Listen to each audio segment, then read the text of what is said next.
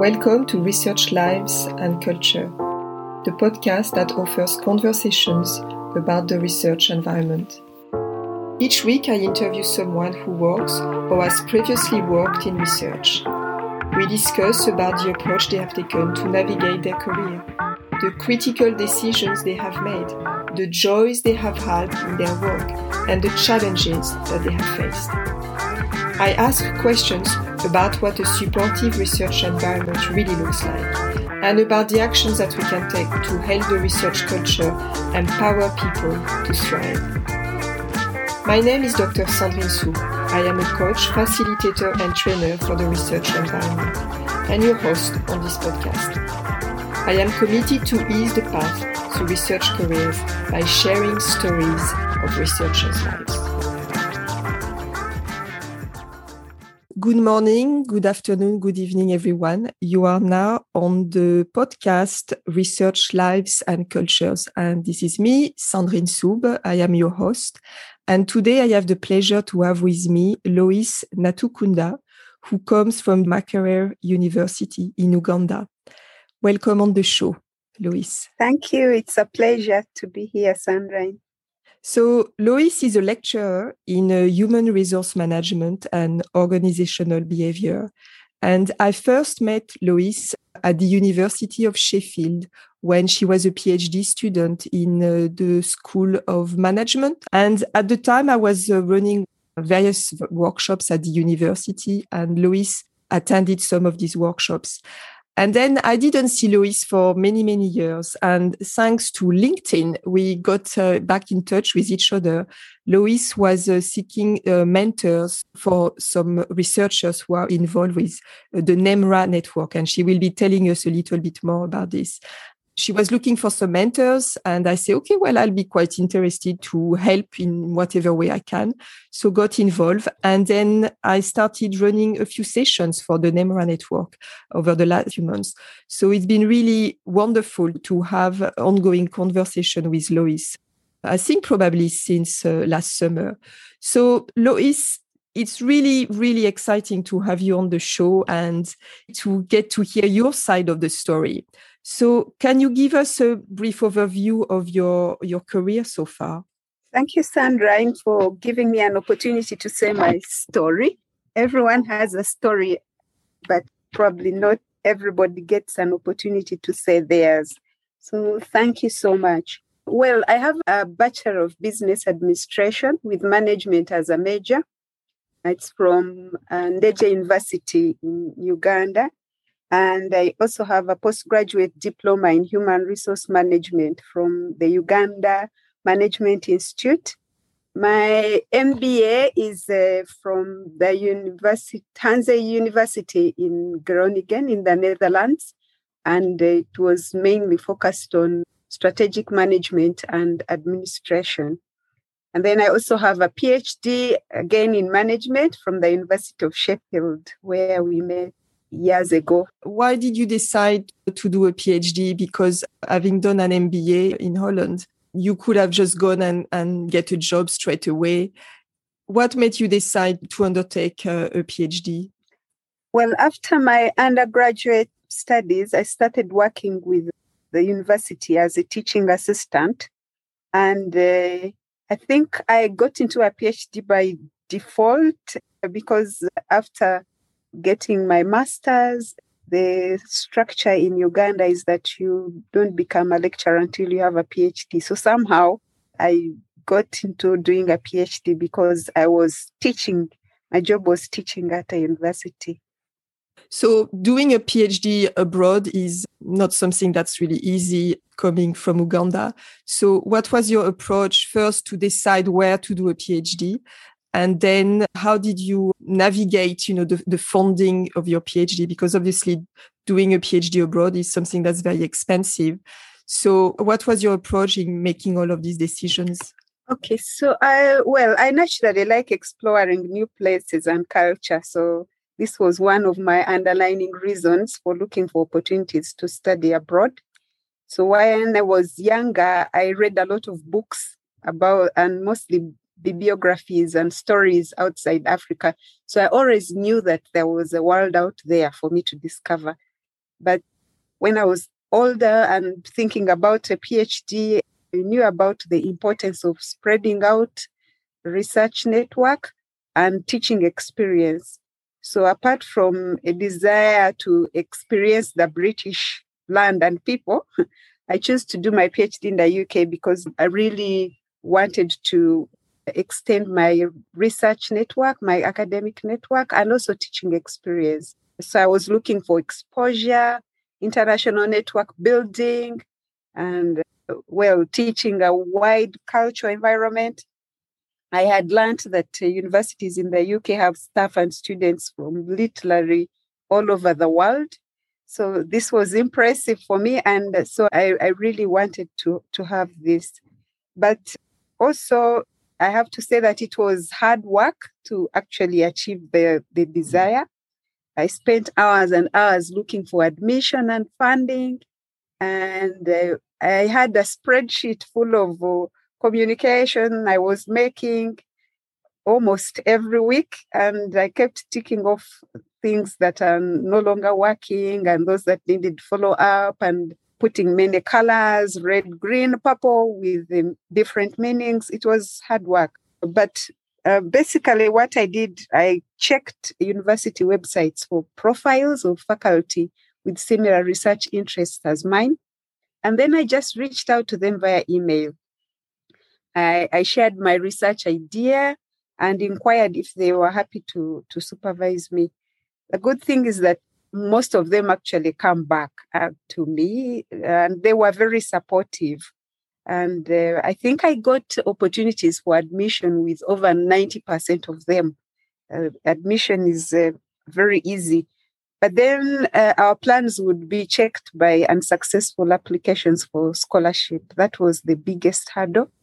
And yet a PhD in the UK is just not possible for an ordinary Ugandan like me to fund themselves. So I wouldn't go very far. So, but then, like the saying goes, that never give up. So I just continued knocking doors until I got a graduate teaching assistantship with the University of Sheffield at the Sheffield Management School. So yeah, that was my journey. It was about resilience in looking for. I just wanted this opportunity. I deeply wanted it. I deeply desired to study abroad for experience, for exposure, for networking.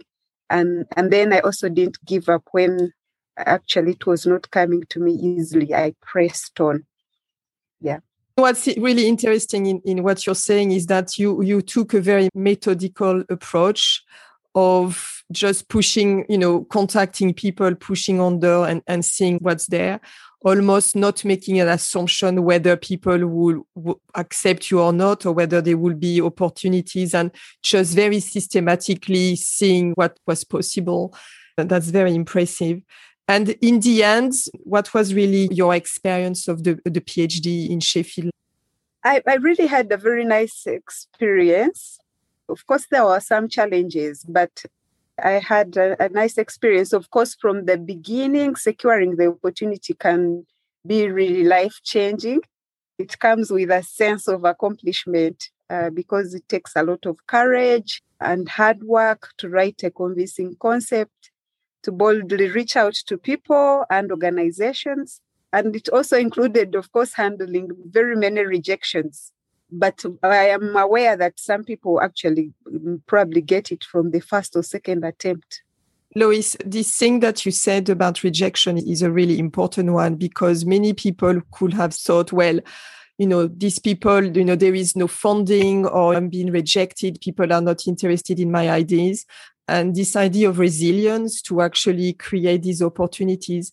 What was the sort of inner motivation, or maybe the support also that you may have had through your friends, family, or anyone that sort of kept you going through that process of creating this opportunity? Well, I think usually the rejection is not in one sentence or in a very bad way, like, no, we don't like your concept or anything like that. It comes with a lot of feedback and explanation why a funder is not able to provide you with a scholarship. And even if sometimes it just says, oh, it was a nice proposal, but because of many applications, we couldn't take you on, blah, blah, blah. When you get back to the people who have been supporting you to develop the concept, they can sometimes pick out the issues behind that. And what actually helped me to push on is to reflect on those unsuccessful attempts, and then try to make my next application better so that I can maximize the chances. But also, I was encouraged by some of the people I was working with on the other side of the UK faculty that I would contact about my research. They would encourage me to remember that actually these scholarships are very competitive and they get very many applications. So I didn't need to take it really personal about my application. It's just that they are just too many and the funder cannot take them all on. Yeah, so I think that was it. Learning from trying to make the application better, but also remembering that however good the application may be, there might be thousands of good applications, and I need to keep knocking doors. Yeah. What was the best part of doing a PhD in the UK for you? Because, I mean, again, the university where you were, the University of Sheffield, has tons and tons of opportunities for PhD researchers to learn, to network, and so on. But the time frame of a PhD is limited, and making the most of all these opportunities is sometimes quite challenging. So in your case, what were really the highlights and the key things that you were able to do during your period as a PhD student? Okay, I'm not very sure about other cities in the UK. I only visited a few and didn't live there. But living in Sheffield, I really found it a super international students-friendly city. Really, as an international student, you would not get lost in the city. The community was very supportive.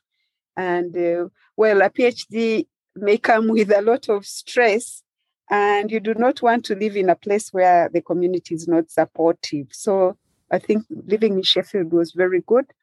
Also, the fact that it was very close to very nice countryside, places like the Peak District, where you could be able to go and release the stress of being a PhD student, and also discover the history of the country. So I really loved that experience. But within the university, I think undertaking a PhD in the UK is very interesting, especially in the way the doctor development training program is structured.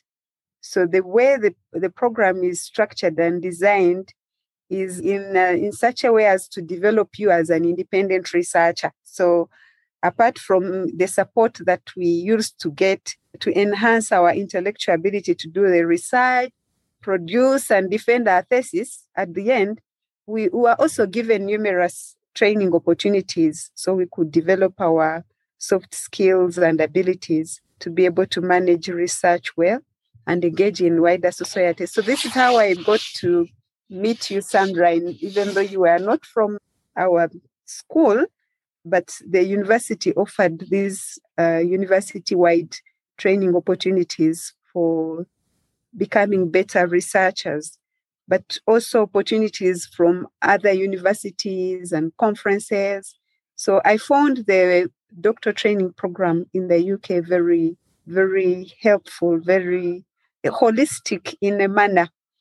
So after defending my thesis, I could say, okay, I've gained that skill, besides doing research and writing the thesis. So if you're reflecting on all the opportunities that you had as a PhD student, what do you think was the most significant in terms of the way that you see your role now as an academic in Uganda? What do you think got you to think about your role as an academic for what you wanted to take back to your country in shaping you as a professional and as an academic who felt that you could contribute building research capacity in your country? Okay, what really created the way of thinking for me were the discussions that we had with the fellow PhD students, but also academics. So outside the normal PhD training, we had these reflections, and then sharing experiences made me think, because then would realize and appreciate that we are different and we are coming from different backgrounds and we have different ambitions. So it accelerated a question of, okay, I am a human being and there are expectations from society and all that, but what's so special about me? What are some of the abilities that I have? What are my motivations? What are the things that excite me? And where are the opportunities? Who can I work with? I reflected deeply about the uniqueness of me and what I can contribute, after appreciating that actually, even though we are many, we are also individual personalities, and we don't have to be exactly the same. Yeah, I like this idea, because often it can feel quite overwhelming, because when you think about the number of PhD graduates, say, well, what's so different about me? Everybody's got, a PhD these days. Probably not everybody. Having a sense of power, that's often something that I talk about, and almost not undermining our competencies and our power in the way we can contribute positively in the work context. So that's an important part. So what were the challenges as part of doing a PhD abroad? Because, you were very, very far from home and in a country where you had not lived before, and at the same time trying to make the most of the experience. And you had worked so hard in getting yourself to start a PhD. So lots of learning and lots of new exciting things, but at the same time, it's not an easy journey. So what were for you the challenges that you had, and what did you do to move beyond these challenges, to overcome them and navigate your career in the best way that you could at the time? I think top on my list is winter. Dark and cold was really, really difficult. I had been in the Netherlands, but for 1 year. So that was the most difficult. I never gotten used to winter. I didn't get used to it. But also adapting to a new environment was really a challenge. So, for example, even though Uganda is an English-speaking country, I just couldn't understand the accent of some people in Sheffield. And I would hear people speak, and I was wondering, are they really, really speaking English? It was hard. I can relate to that, Lois. I remember in the university, there was a store for people to collect stuff for the laboratory. And two of the men who were running the store had very, very strong Yorkshire accents. And I would never pick the phone in the lab when I knew they may be calling, because I could not understand them. And I was always feeling very embarrassed about not understanding what they were saying. So completely understand you. When it was the physical interaction, you try to see the body language and understand what they are saying, but on the phone, no, it was really hard. I had a friend from Nigeria who encouraged me to watch TV so that I can get used to the accent. And I'm usually not a TV person, but this time I decided to watch news and things like that to be able to get used to the accent. Well, that might sound like minor challenge, but it actually was working on my psychology. I was thinking, if I cannot understand what people are saying, how will I really manage? But that didn't take long, and I quickly got used to the accent. But the other thing, the intellectual challenge, is that I was not used to the whole idea of being critical in research and teaching. So coming from a culture with a huge power distance, I thought that you don't go, you actually make sure that you go very slow, questioning what those who are more powerful than you say. So if a teacher says something, or a lecturer has said something, or an author of an article or a textbook, then you have to tread carefully if you're to try to think deep about their claims. And maybe you, to be respectful, you take them on face value. So my supervisor, who was British, but also familiar with this situation, she told me that my students, especially British students, will appear to be very critical of what I do and say, and that I should not take this personal, which was very good advice. But then I also had to make sure that I was not merely descriptive in my research. And then that took a lot of learning. And of course, even after 4 years from after my PhD, I am still learning. And so I had to give special attention to developing my critical analysis skills. Can I ask you, Lois, because that's a really important element. What advice will you give to academics in the UK or other Western universities because that's something that I've heard many times when people come from other countries where the relationship with authority, with established academic is very different. And learning to become critical as a researcher is part of what you're learning to do. And, researchers who are just starting their PhD coming from overseas might find that really challenging.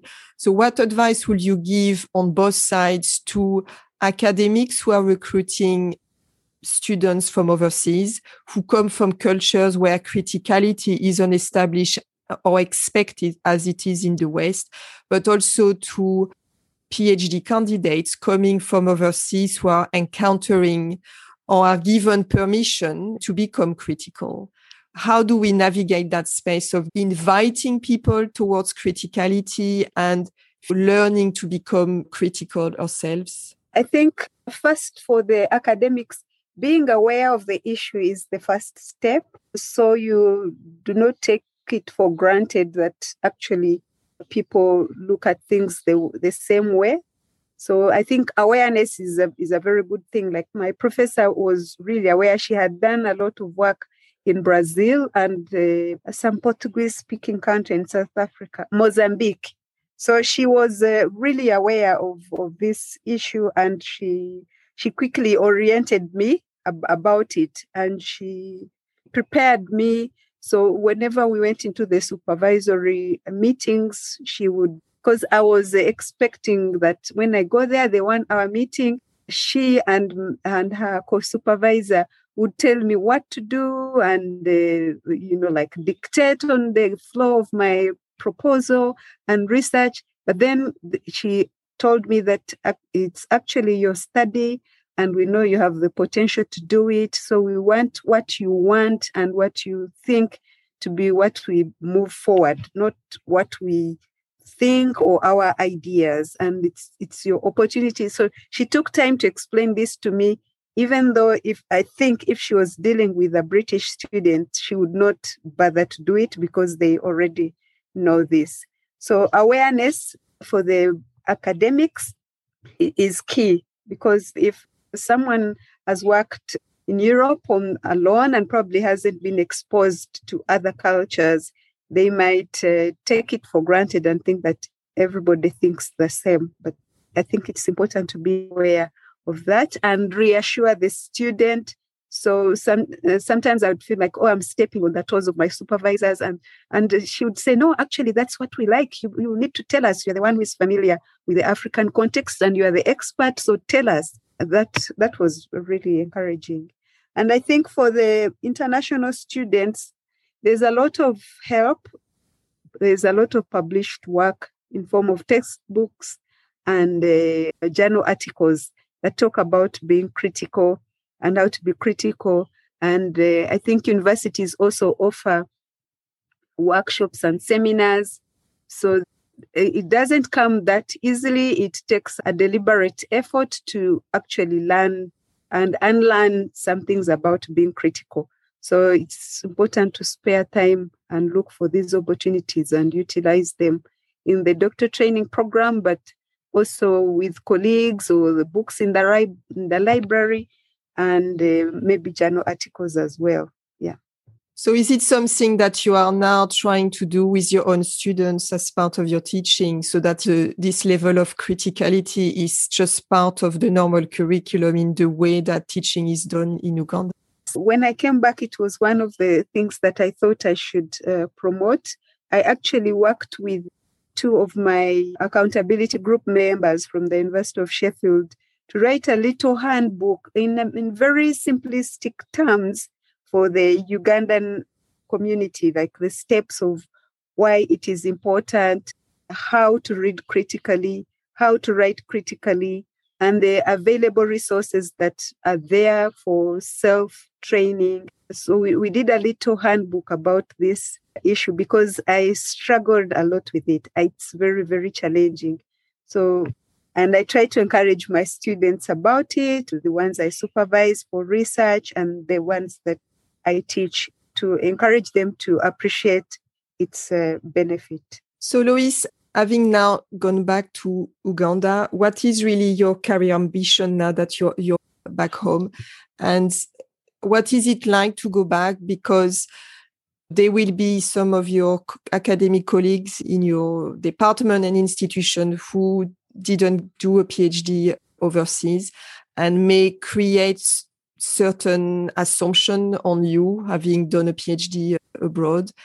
And as a PhD graduate, full of enthusiasm and motivation and energy to create change in your own, institution, making things happen, then when you're back, can be perceived very differently. So what has it been like going back, and what do you want to achieve over the next few years in working back in Uganda? Okay, so earlier in the interview, you mentioned something, and although you retracted it, you said now almost everyone has a PhD. So in Uganda, I think studying abroad has been happening years and years and years. So there are very many people who have done their PhDs or masters abroad. And it's when you asked about how my colleagues see me on my return, I don't know. I haven't experienced it as something like extremely special because they've been used to people doing postgraduate studies abroad. And so I didn't find it like something very unique or too special.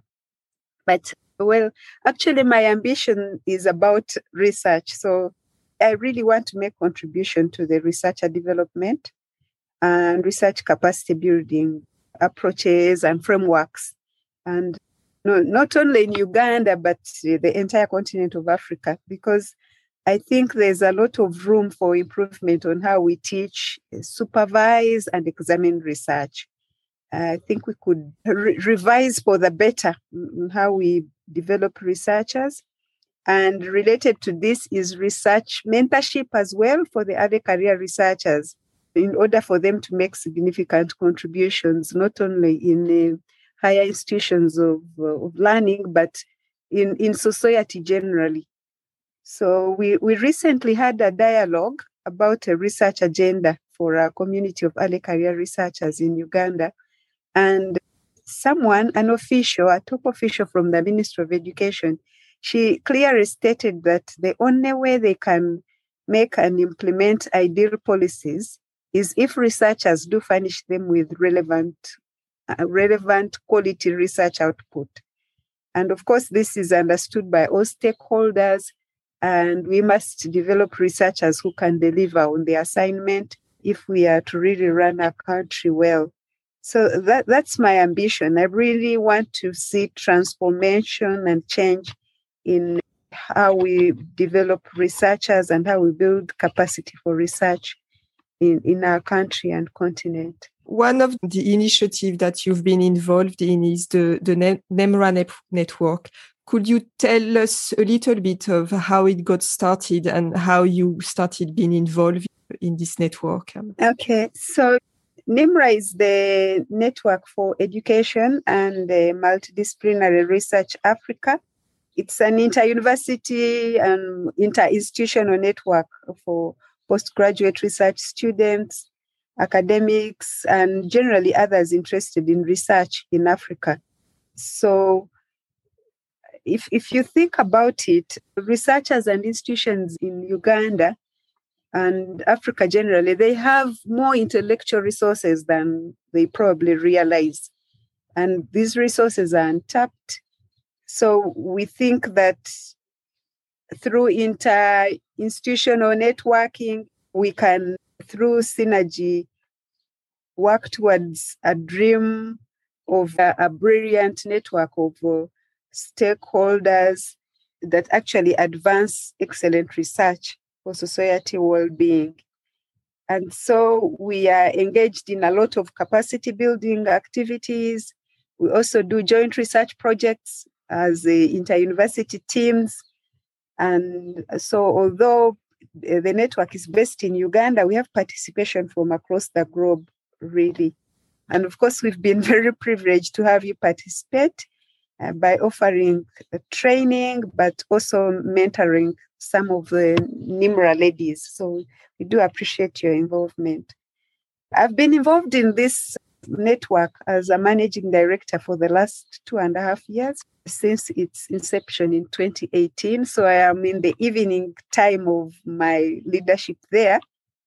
And it was sort of an uncharted territory for me, really. I have made a lot of mistakes. Of course, I learned from them. It's a learning experience. But also the doctoral training that we had on research leadership at the University of Sheffield, of course, they contributed to my ability to boldly step out to this challenge. And I still constantly refer to my notes from the events that we had that the Think Ahead program used to organize, like the Springboard for Women.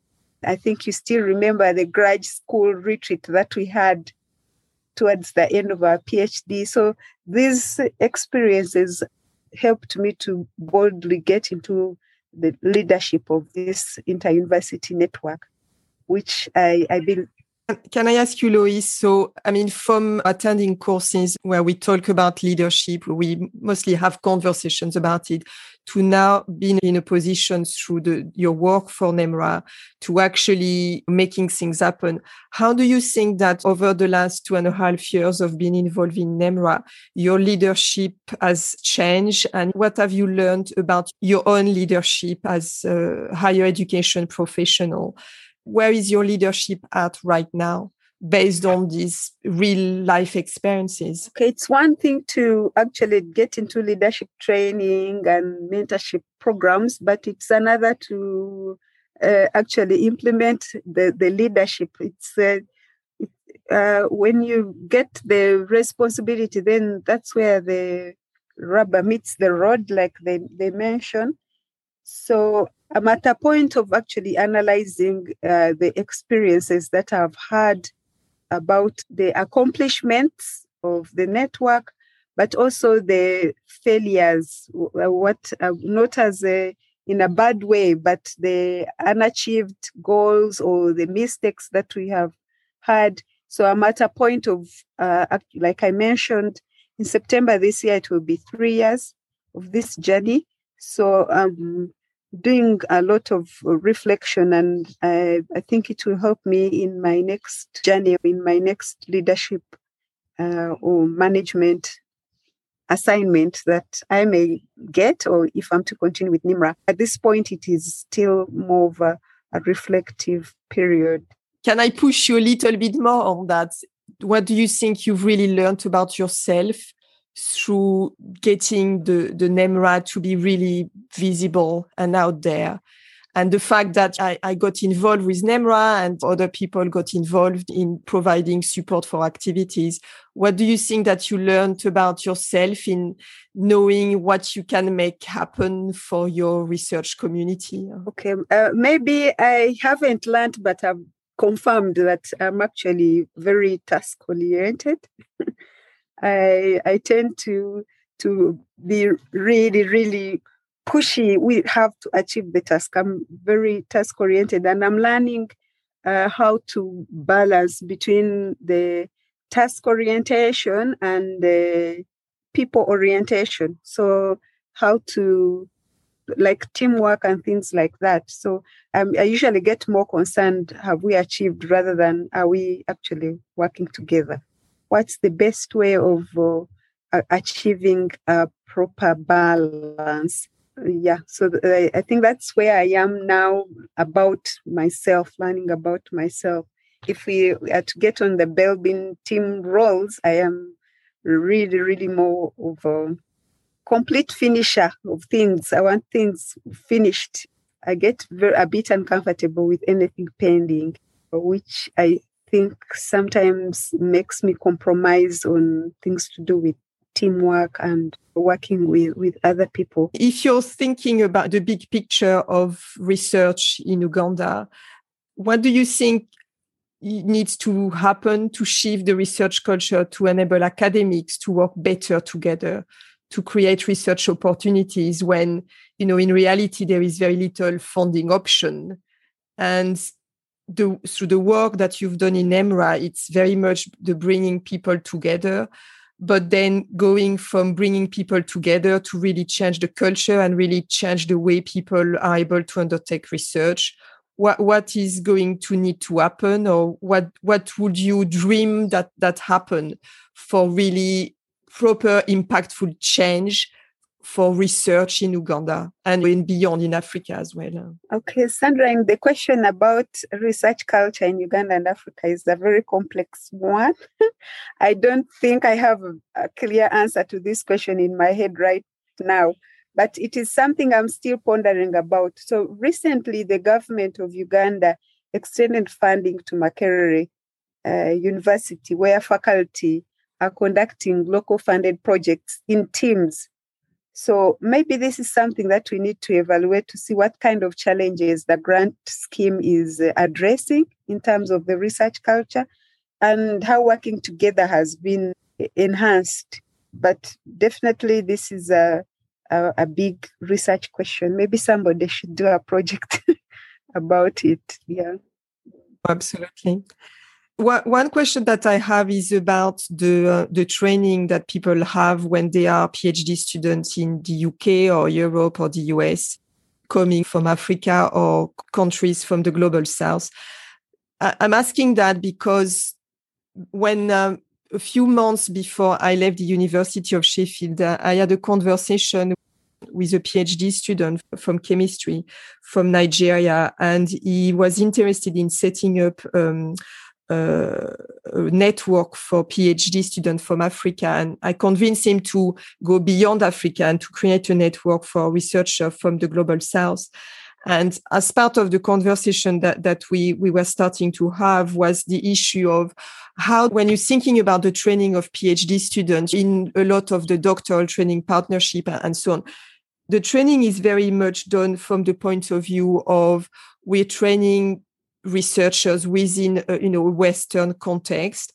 And in a way, for me, when I started having this conversation with this group, I almost felt embarrassed that I had not really taken into consideration the leadership needs of researchers from the global south in terms of, it's all very nice to become very good researchers, but then when people go back home, the context in which they have to undertake research is totally different from what they have in the UK. And in a way, getting people ready to what people may call accelerated leadership, so that when they go back home, they've really been thinking about what it means to be a research leader and how to build research capacity. Because at the moment, I feel that we train a lot of PhD students, but maybe they're not prepared enough, or maybe they are, I don't know. But in a way, what do you think is maybe the missing link, or something that you feel that all PhD students doing a PhD in the West really need to experience? And maybe you had these experiences yourself in Sheffield, but when you're working with colleagues who have done PhDs abroad, what do you think they really need to be able to be trained in, or what they need to have experience to be able to be really of use when they go back home? This is a very, very good question, very important question. I think, first of all, the training is really thorough. But I think the key to being effective when we get back home is creating collaborative activities between the institution in the UK and that of the doctoral student back home, if that kind of networking is not there. So, for example, the department could get in touch with the department where the doctoral student is coming from, and then they see what they can do together, and probably ask some input in the students' training. So they work together. And so those trained abroad, they're usually exposed to a lot of ideas for improving their home country, but they rarely get support to implement those ideas when they return. And I'm not only talking about financial support, but someone has been doing a PhD in the UK and they haven't done anything with their head of department. And when they return, they start to make suggestions about things, and the head of department is not really understanding what they are saying. So I think during the training, if the institutions in the UK can find collaborative opportunities with institutions of the students back home so that they keep that linkage open and find ways of working together, then the PhD graduate won't be disappointed when they get back, because in most cases, disappointment is what happens, and then they conform after a few years to the status quo, and then in the end, their impact is really minimal, or they have to work really, really hard to convince their institutions back home to take up all the potential that they can actually do. I'm sure there are so many people who are trained abroad, but the environment is not conducive for them to actually implement all the potential that they have. They have to work very hard to convince people or to actually implement what they would like to do, which I think if there was support from the institution where, the training should not be solely by the UK institution, that period could be linked, the activities in that period could continually be linked with what's happening in the institution back home. That's what I can think of at the moment. Otherwise, the training is usually thorough. It's basically using a collaborative approach throughout. It's like student coming from, let's say, Macquarie University, where there is an ongoing conversation between academics from that department and the academic host in the UK, to be able to embed whatever research is taking place in the context within Macquarie University or whatever other university. It feels that people just are really separate from their African institution once they are in the UK or in other universities, where you don't have a link for several years with your own institution, and then you go back and it's, I can see the frustration. I have a background in biological research, and I think maybe for people from experimental sciences, people may go and work on projects of interest to that academic, but is completely unrelated to any type of research that is possible, back in their own country. And then what are their projects when they go back home? What is the type of work that can actually be done and of use? The way projects are designed, having a consideration of what type of project will be able to be something that the PhD graduate then kind of carry on as their own research portfolio once they go back home. I don't think that we really think about that so much. And probably that's something that needs to be discussed more with PhD supervisors in the UK. Can I ask you what has been the most challenging for you moving back home and trying to establish your next step in your career? So when I was doing my PhD, I came back to Uganda very frequently, and I also did my field work in Uganda. So culturally, I was not detached, and bearing in mind that I was born and raised here, so it was not difficult to get back in society. But within my career, I came back with a lot of ideas, just like what we've been talking about. Communicating these ideas and mobilizing people to rally behind them is not a straightforward endeavor. I think so far this is my biggest challenge. Looking at things and ideas, and I imagine that they could make our our work easier and more effective, but then communicating these and creating a buy-in from others is what is really challenging. Yeah. What would be the thing you would tell to your young self if you were going back in time? What would be the words of wisdom? Having experienced all of this, and what would you tell yourself to ease your path up until now? If I became my young self again, I think I'd tell myself that failure is not the end of the world. And it's not a horrible, horrible fail. When I look back at my failures, the things that I attempted, some of them were deeply disappointing, but then now I realize that actually those are the moments that have made me who I am now. But in the moment, I was thinking that the world has come to an end. I will never amount to the kind of person I've dreamed to be. I am unlucky. All those negative thoughts that are not actually very true. So failure is not the end of the world. It's actually an opportunity to be shaped into a person and a person who I'm meant to be, and it shapes me to accomplish the purpose. So I would be more encouraged if I were younger, and some of those life dreams and things, I would encourage myself and say, okay, let's see what's in this, even though it doesn't look really nice. Thank you, Lois. So to round off our discussion, I'd like to ask you, if you were talking to a young woman in Uganda or a young woman in Africa, thinking about starting a PhD journey, and what would you tell to this young woman in terms of making the most of a PhD journey, and maybe how she may need to consider a role and a responsibility to build research capacity when she goes back to her country? And I'm particularly visualizing a young woman in an African country where maybe the expectation placed on her are maybe not the expectation that she wants to have placed on her, and the desire and the dreams, professional ambition.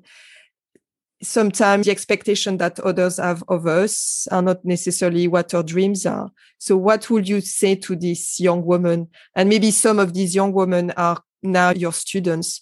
What would be your best 5 tips or best 5 words of wisdom? My sister keeps says that your attitude is your altitude.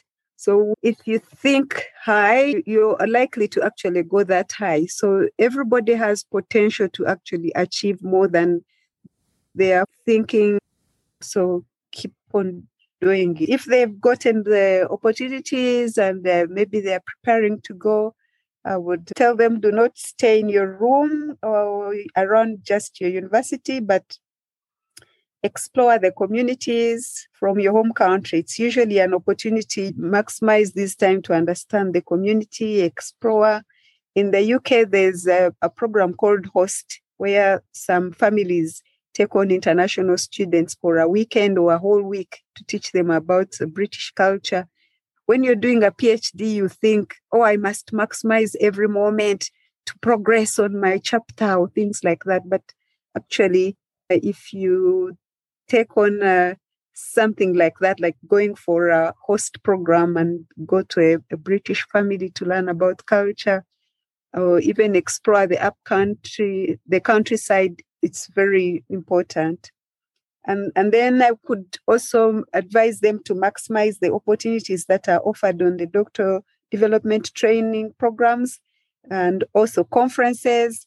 These are not easy to get by. If you come from Uganda like I do, these are not very easy to find. So it's important that you grab all the opportunities that there in the doctoral training program, and keep the information very well for reference for the future. I think that the third thing that I would tell them is for them to keep in touch with their institutions and community back home and consider collaborative activities. We've mentioned this It's quite key because it helps when you return back for orientation back into the community and the institution, but also to continue progressing as part of that faculty. And then when it gets really tough in the middle of your PhD, just remember that it is still possible. You can look at those who have gone before you and made it, and remember that the road was as hard as theirs. So keep the focus. Yeah, I think that's what I would encourage the PhD woman from Uganda or Africa exploring the opportunity in the UK. Thank you, Lois. Well, these are certainly, very wise words. And I think that you are very much an inspiration for many of your students and many other young women in Uganda and in Africa about being very daring in your career. It's been a great pleasure interviewing you for this podcast, Lois. And I'm sure that we will have many other opportunities to work together and to have conversation. Thank you very much. Yeah, thank you, Sandra, for having me.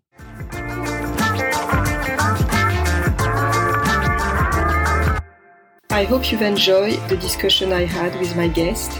I'm very grateful that you've been listening to us. I hope that you will join me in the future podcast.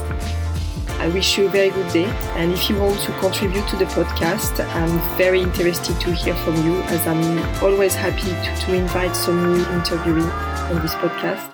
So if you've got an interesting story about life in research and about the research environment, get in touch with me at sandrine@tseldevelopment.com.